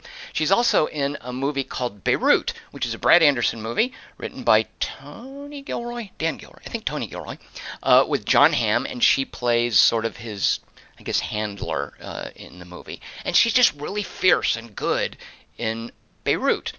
So I, as a big Rosamund Pike fan, I was super eager to see a movie called A Private War. And A Private War is based on a Vanity Fair article, which is about a woman named Marie Colvin, who was a war correspondent, who famously wore an eye patch. Because when she was covering a war in Sri Lanka, she was attacked, and a grenade, basically, the shrapnel blew one of her eyes out. And this was in 2001, and it did not deter her from being a war correspondent. As a matter of fact, if anything, it gave her a unique ability to relate to the people that she would interview in these war situations. And Rosamund Pike plays Marie Colvin in A Private War, which, as I was watching it, was like this, because it's directed very well in that it's not one of these, oh, war is terrible, kind of political, no-duh dramas. It's not one of those. It's about this woman's state of mind, having to cover the horrific atrocities that take place in war, feeling empathy towards the victims of these atrocities, and feeling driven to witness this as it's happening and then pass along what she has seen through writing. She plays Rosamund Pike playing the character. It's it's one of these It's very much like you might almost get a Hunter S. Thompson vibe from it because she's hard drinking, she's cynical, she's angry. Rosamund Pike lowers her voice a few registers. The Vanity Fair. It's like that. Like if you know how Rosamund Pike normally talks, you get used to it though because she really commits to it. But the Vanity Fair article characterizes Marie Colvern's voice as whiskey voice. Because she was a heavy drinker and she was diagnosed with PTSD and went into treatment for all this stuff, but she was continually driven to go back into these war settings. And she was killed in shelling in Syria when Assad was intentionally, presumably, shelling journalists who were wanting to cover the fact that Assad wasn't shelling terrorists, but he was attacking civilians. And she was one of, alongside a French photographer, she was killed in 2012 She won in the Syria. argument, at least. I guess that, yeah, you could say. But remarkably, she actually managed to broadcast out of her final broadcast out of this Syrian village that all press was prohibited from entering. And that was what Marie Colvern would do, was just say, forget being embedded somewhere, forget prohibition. She would just blindly charge into places where she wasn't allowed to be, and where there were wars and where she get killed, and that's how she lost an eye in Sri Lanka. She was actually caught in Chechnya for a while and had to hike across mountains and live off of water and melted snow and flour, like this paste, for days to actually escape from Chechnya. Wow. There's also when she was interviewing one of the insurgents in Chechnya, he refused to shake her hand because she was a woman. And she has this line where she says to him, there are no women in this room. There's just a journalist. She was super ballsy that way. She charmed Yasser Arafat. He gave her like a string of pearls that she wore. Like she did a documentary on him. He gave her unprecedented access. Like he talked to her a lot. Muammar Gaddafi totally hit on her. Was really smitten with her, and she had to fend off his advances a couple of times. But she's a remarkable character, and Rosamund Pike playing her is just tremendous.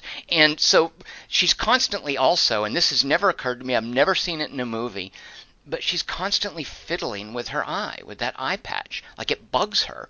It's like it's a constant irritant. And, you normally see a character with an eye patch in a movie and they're super cool and suave about it. But she's constantly like putting her finger under it and adjusting it.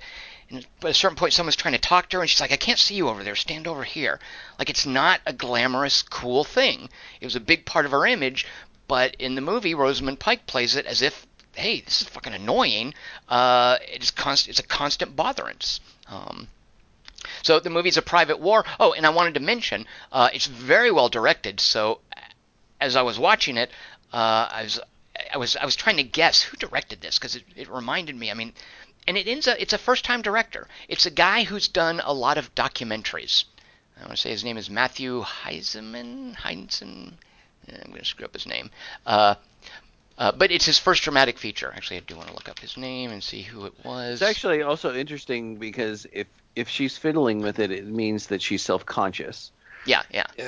And I think that's really important because, we all have that kind of thing with different things on our body. And if you had that thing on your face all the time, and not only is it a physical irritant, but you're self-conscious about it. Nobody else has that. Nobody else that I have ever met has that. One of the key moments in the movie is, and there's graphic nudity, like it's Rosamund Pike completely full frontally, completely naked, is her shedding the eye patch in her clothes. And for the rest of the movie, she doesn't have the eye patch, and I don't know how they do this, but it's just makeup where her eyelid. Pardon? Is there just a socket? No. She's got an eye. There's something in there, but her eyelid is drooped down, and what's in there is kind of milky and doesn't work. But she sheds the eye patch and her clothes at a key moment in the movie. Is it can I ask, is it a sexual moment? No. It's just her looking herself in the mirror and dealing with her body and the frailty of flesh, basically. Yeah. Okay. But like General Chang. Because those two things are very different. I mean, the idea of I'm going to take off all my clothes, including this, It's a vulnerability thing. It's a emotionally naked metaphor. So the Okay. director's Also, I Matthew. can take this fucking patch off. She's relieved. The director's Matthew Heineman is his name, and he's only done documentaries, and I look forward to seeing what he does next. Great. Do you guys have like the whole Kelly one? Do you know who Rosamund Pike even is? Yeah, I like Gone Girl. Oh, okay. Well, there you go. So there. Oh, Jack read the book. Reacher. That's the That's other the- thing. Is she that's has a the Fincher completely movie, thankless right? role as the romantic interest, the dumb in the Jack Reacher movie. Oh, I forgot about that too. The first half of Gone Girl's kind of tough, but then it gets good. I like a little speech in the car. Yeah, Jack Reacher, Tom. He's Yeah. great. I haven't read or seen it. Oh, there's Although a good I car have chase one. in it. Let me tell you this, Kelly Wand. The car chase in Jack Reacher about 10 times as good as the car chase in Bullet. Yep, I said it. Take that, Mrs. Bullet. John Renninger writes, my But theme. Kelly, wasn't she also in Clash of the Titans? Rosamund Pike? Oh, which Yeah. god was she? I thought she was Andromeda in Clash of the Titans. I thought that was Gemma Arterton. Oh. Ooh, right. yeah. You know what? Yeah. See? Let's see. Yeah, she's in Wrath of the Titans, Dingus. Oh. Oh. Yeah, see. That's the good one, by the way. Is it? Yeah, as far That's as the the one modern where- ones. Liam Neeson goes, let's have some fun. And then he and Ray Fiennes shoot CG out of staffs for a couple seconds. And they go, all right, Yeah. that's enough fun. Magician Die. fights. Woohoo! Oh John my Renninger, God. my theme is characters with one eye whose names also only have one eye. The letter I. See? Oh, this is a good one. This is a good one, John Renninger. And here's an example. This goes back to the whole one of the important sources of the myths of one eye. He says Ragetti of the pirate comedy team Pintel and Ragetti, played by Mackenzie Crook in all three of the Pirates of the Caribbean movies. For the first two, he's got a wooden eye which pops out and rolls around at inopportune moments. In the third movie, he has to turn over his wooden eye because it's, quote, one of the pieces of eight.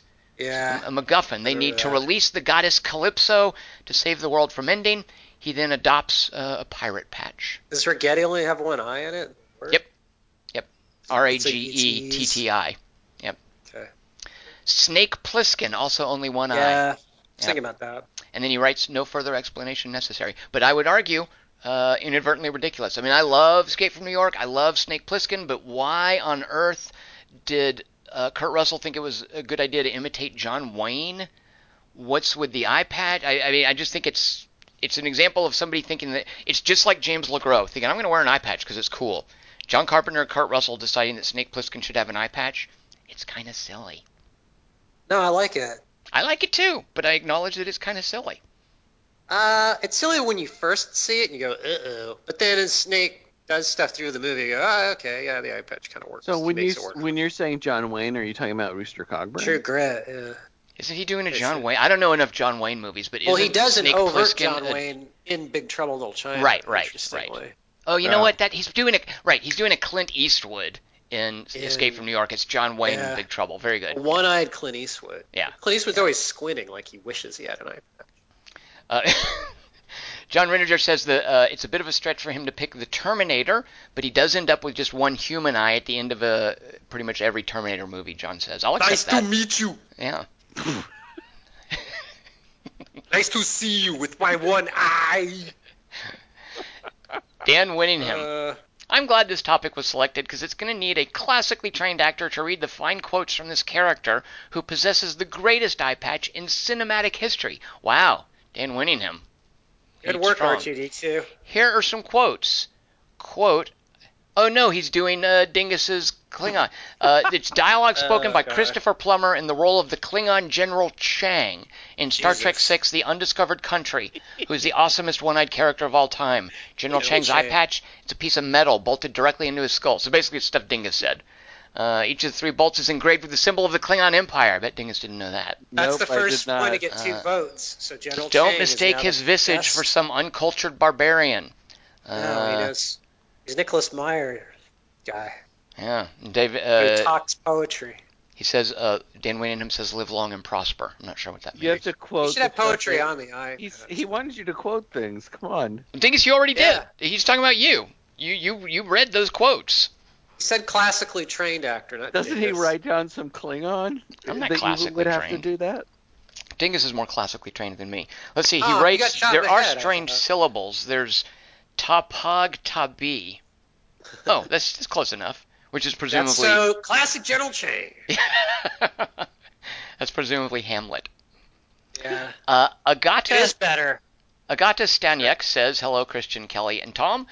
Only one for her very first submission, and that's Nadine Hurley in Twin Peaks. Kelly, one, do you In know who Fire this Walk is? with me, Nadine. Yeah, but Agata she's says, not why? in the movie much. Well, Agata says, why? Because Twin Peaks. I realize I'm risking incarceration here, as Mrs. Hurley featured only in the deleted scenes of Fire Walk with Me. I am, however, prepared to listen from behind bars, just like I watched the series in 1991 from behind the fresh rubble of the Berlin Wall back home in Poland. Aww. Well, we can't throw Agata in prison now if you're going to play the oppressed communist card.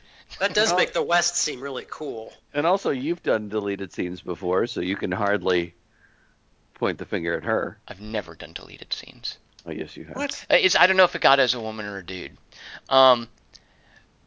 In my defense, Tom, let me just say Wolf Hall.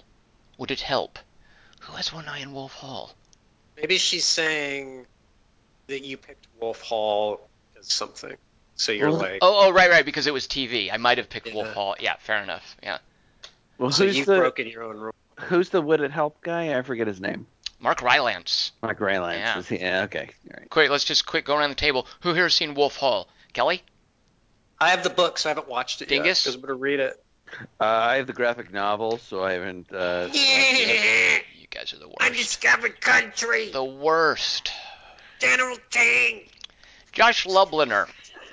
I could have done my favorite one-eyed characters from the Marvel Cinematic Universe, but instead, I decided to be maddeningly literal. Ray Harryhausen Cyclops from the Seventh Voyage of Sinbad. Kelly Wan, did you screw up? Is that what you meant to say when you said Clash of the Titans? No. Okay. We all probably watched this. Actually, Sinbad and Odysseus. Witch versus Cyclops? Is that what you're asking me if I did? Because I'm not dumb. Come on. Well, he says there's a Harryhausen Cyclops in Voyage of Sinbad. Isn't that the Cyclops? Yeah. Isn't it a Harryhausen? So Ray Harryhausen did two Cyclopses. Yeah, well, he's done a shitload of Cyclopses, probably. All right. It's probably his cats and dogs. Is it Cyclopses or Cyclope?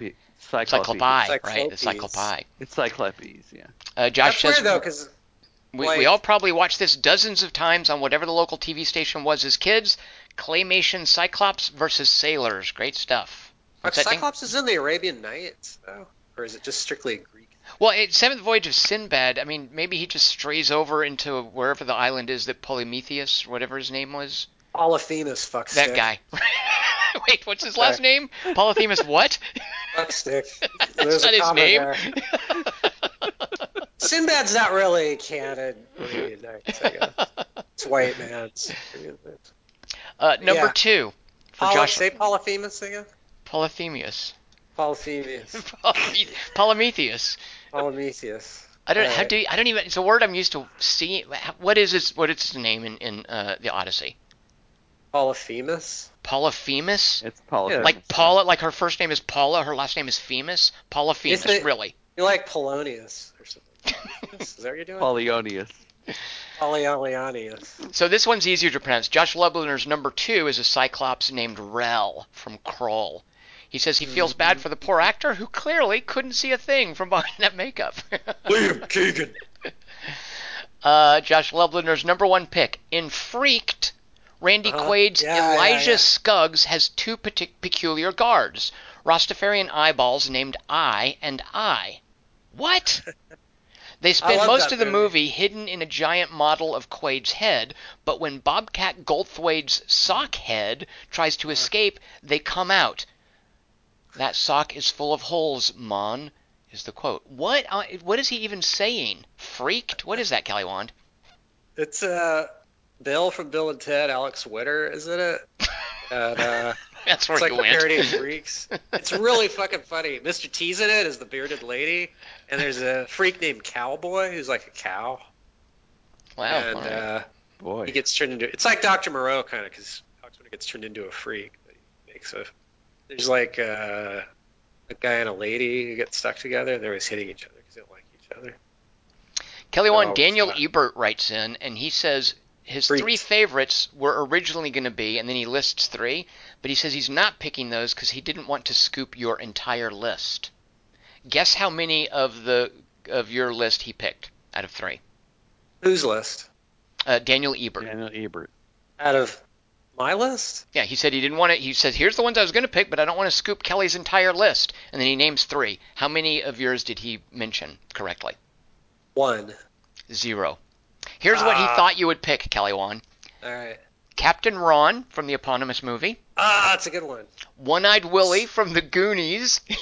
I would never have picked that. But it's interesting. Kurt Russell has an eye patch in 2 different movies, and it's almost like he's making fun of. He's agreeing with you that it's ridiculous. And then the other thing he thought you would get is Deacon from Westworld.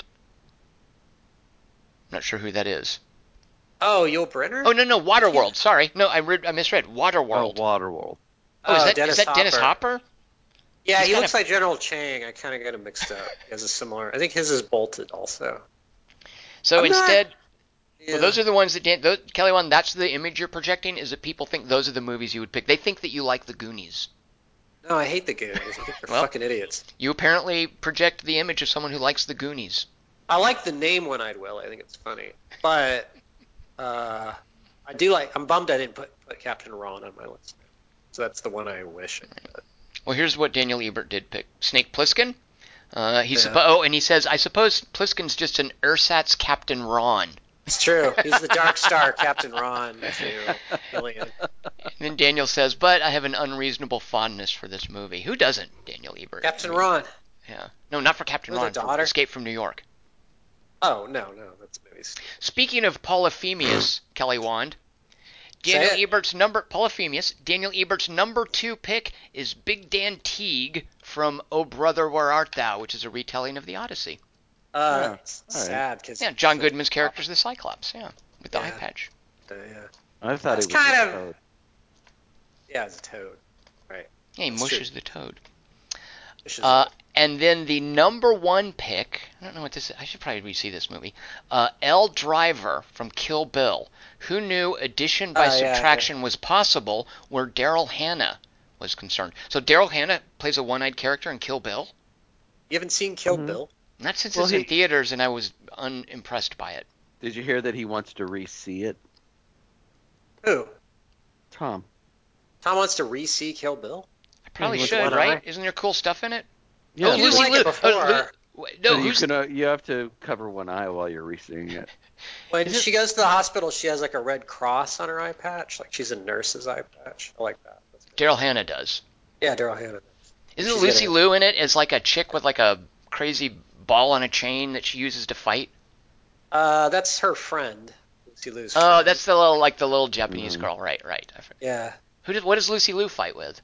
What's the movie Just where a Lucy sword. Liu is like a madam at a brothel and she's got like these razor fans? We saw it for Kelly the podcast. Hu in X-Men, I think. No, we saw it for the podcast. She's a dominatrix in Payback. She's really Right. But no, Pearl. it's a movie. It's like something about a guy with a bronze fist or something, right? Didn't we see that? Oh, guy with Oh, the Man iron with the fists. Iron Hand. The Bronze fists. the guy Golden from fists. Wu-Tang Clan. Right. Wasn't that Lucy Liu or no? Maybe not. It's Fat Russell Crowe. At any rate, oh right, Fat Russell Crowe. I love that. Well, who- At any rate, I need to re-see Kill Bill. Well, now you made me think of the Charles Dance. Is it the last? No. Right, Shadow. Last Action Hero. Very good, Dingus. yeah, That's Last a great Action Hero, one. Yeah, he has a But- little smiley, face on his eyeball. But I He's think it's mischievous. just a sniper scope on his eye. I don't think it's a one-eyed character. Oh, but don't you have to remove the eye to have the sniper scope? I don't think so. I think it's like like one of those weird contacts. Right, I bet you're right. Shoot, that would have been a great one, Dingus. Way to scuttle my hopes and dreams. All right, sorry. I haven't Luke- heard the one I thought I'd hear. Luke S. Ravage in Transformers: Revenge of the Fallen. He says, Ravage. in a near-flawless vandalization of nostalgia, the beloved cassette tape Panther of my childhood was presented as a cyclopean scrap cat that pukes nanobots. That's my favorite sentence I've ever read from any reader submission to this podcast. That's the second one, isn't it? Second Megan Fox. right? If someone shot my brother, Luke S. writes, I would be Right. devastated. If somebody sniped him from the moon, however, I'd be like, damn, that's really far away. Ravage is a curved wanted bullet from the dark side of the moon. Nice. Man, now I want to see Revenge of the Fallen. Which one is that?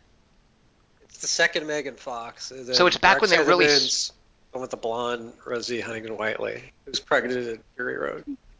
Yeah, what? Wait, she's from a Transformers movie? No. Oh, I don't want to know that, Kelly Wand. Who? The pregnant girl in Fury Road is from a Transformers movie. I didn't want to know that. She's a little out of, and she's super hot on it. She's like just fucking Shia LaBeouf for no reason. He's like, Ew. I know. Kelly Wand, these things you're saying are lessening Fury Road. I don't want to hear them. Well, I hope I'm not raising Transformers. But Luke S. did. Yeah, that's Luke S. If your goal is to make me disapprove of Transformers: Revenge of the Fallen, oh no, his goal is to make me think it's cool. It worked.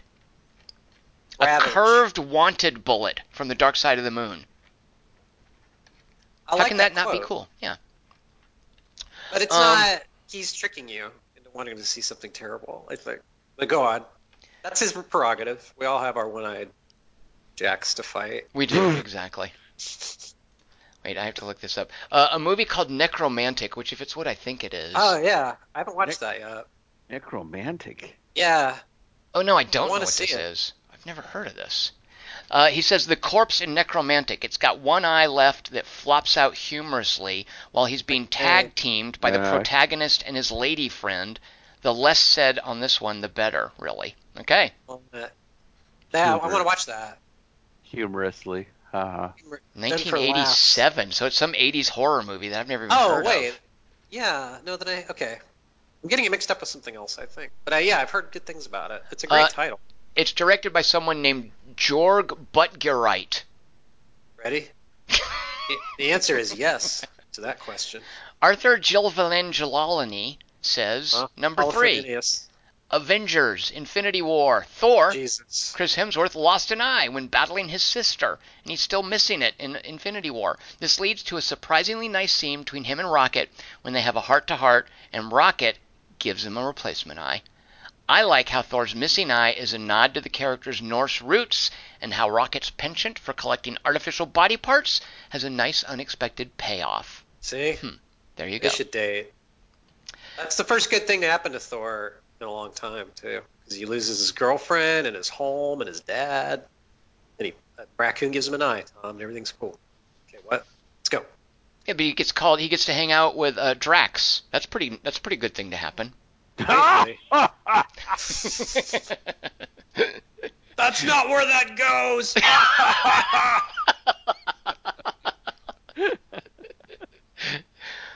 Arthur Gilvangelolini's number 2 pick, Kubo and the Two Strings. Oh, that's a good one. I've never seen that's that. a good one. Really?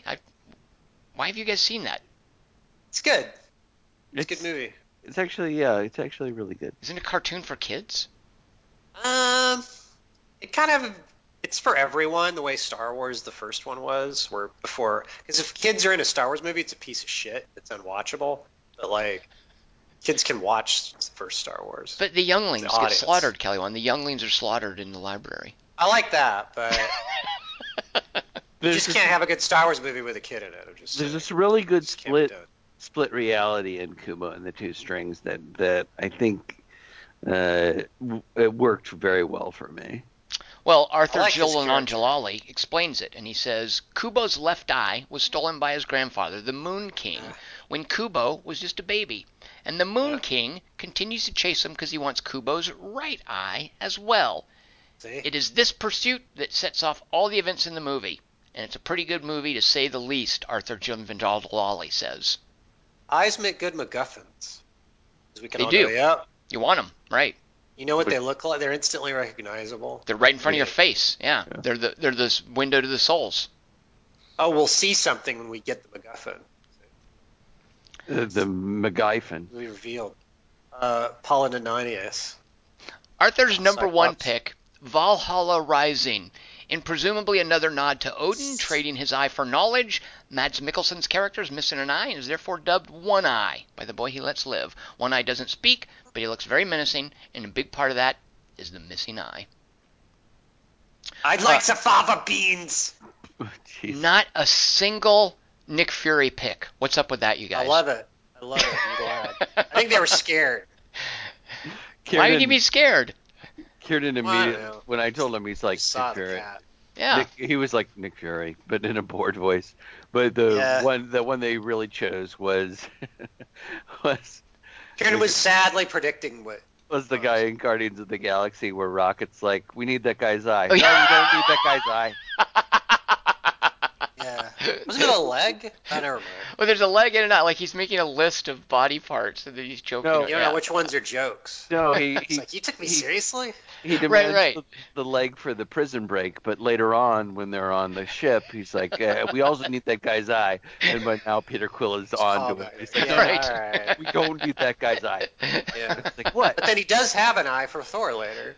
So in a way, he's a call forward. There you go. Right. Other runners-up from you gentlemen. I really loved Aristodemus in 300. I love his. Oh, yeah. I love how it works into the story and how, originally he wasn't going to be allowed back into Sparta because he was weak because he only had one eye. That was the Faramir actor, wasn't it? Yeah. that guy? It's David Wenham. Yeah, right. I like that guy. I like him very much. But Leonidas asks him to come back in and be a part of their group because of his storytelling ability, basically. Right. Because he wants somebody to be able to tell the story, even though he only has one eye, and he's not accepted as a Spartan warrior in the original story. But I really, I just love the way that looks. He's like the original one-eyed war correspondent before Marie Colvin. Right, exactly. Yeah. And I also, that's true. I did rewatch the Coen Brothers True Grit one, and Oh, of course. Good Lord. Why didn't I even think of that? Yeah, Dingus. It was a Jeez. lot of fun seeing him and Matt Damon mess around with each other, and he's like, "Oh, well, you could see this with your own eyes. I mean, with your one eye." Yeah. And so then they have a shooting contest, and it goes horribly. I mean, they're terrible, and she's like, "Why are we sitting out here doing this? Can we get going?" Can't believe no one picked Rooster Cogburn. That's sad. Yeah. So the True Grit one is another one that I really love. Right. Kelly Wand, any runners-up for you? Well, speaking of Kurt Russell's, Yes. I'm surprised no one picked the bad guy from Soldier, which has a really good first opening 10 minutes. Do you remember? Where Oh, good he's lord. he's like a replicant warrior. He's kind of Asian. And he gets too. dropped on Trash World. Well, before that, Oh. he has to. Kurt Russell's a human. He's dropped on a real- place called Trash World. Yeah, there's a blonde girl lives there. Well, of course. And at the beginning, he's a soldier, and then they're going to replace all the human soldiers with replicant soldiers. And so Kurt Russell is chosen by his drill sergeant, like, here, we'll put Kurt Russell up against your stupid replicant.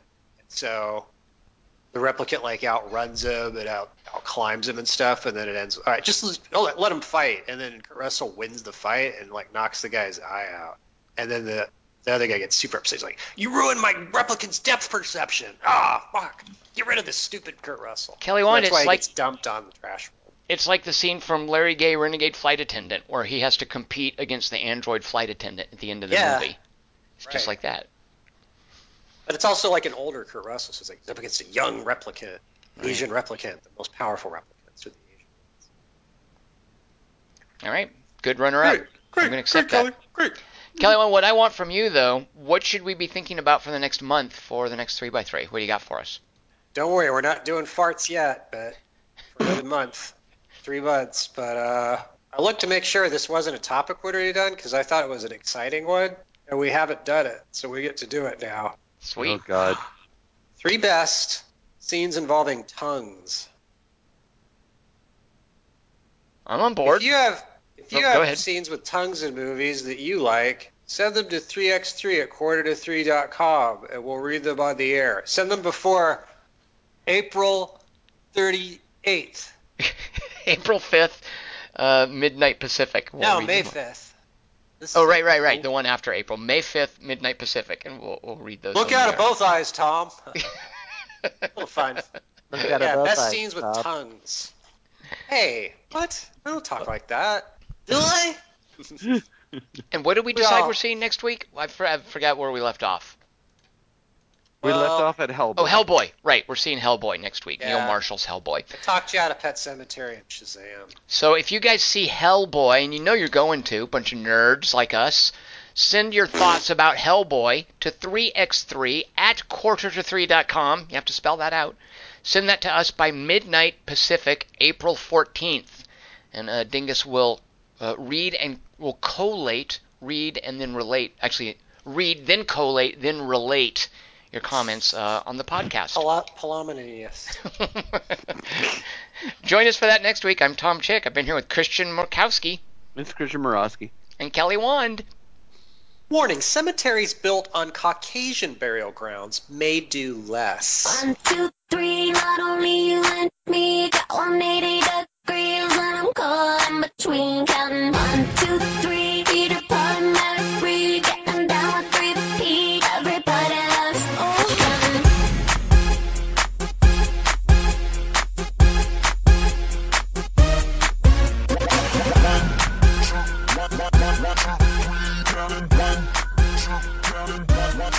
Pick a night to come out and play.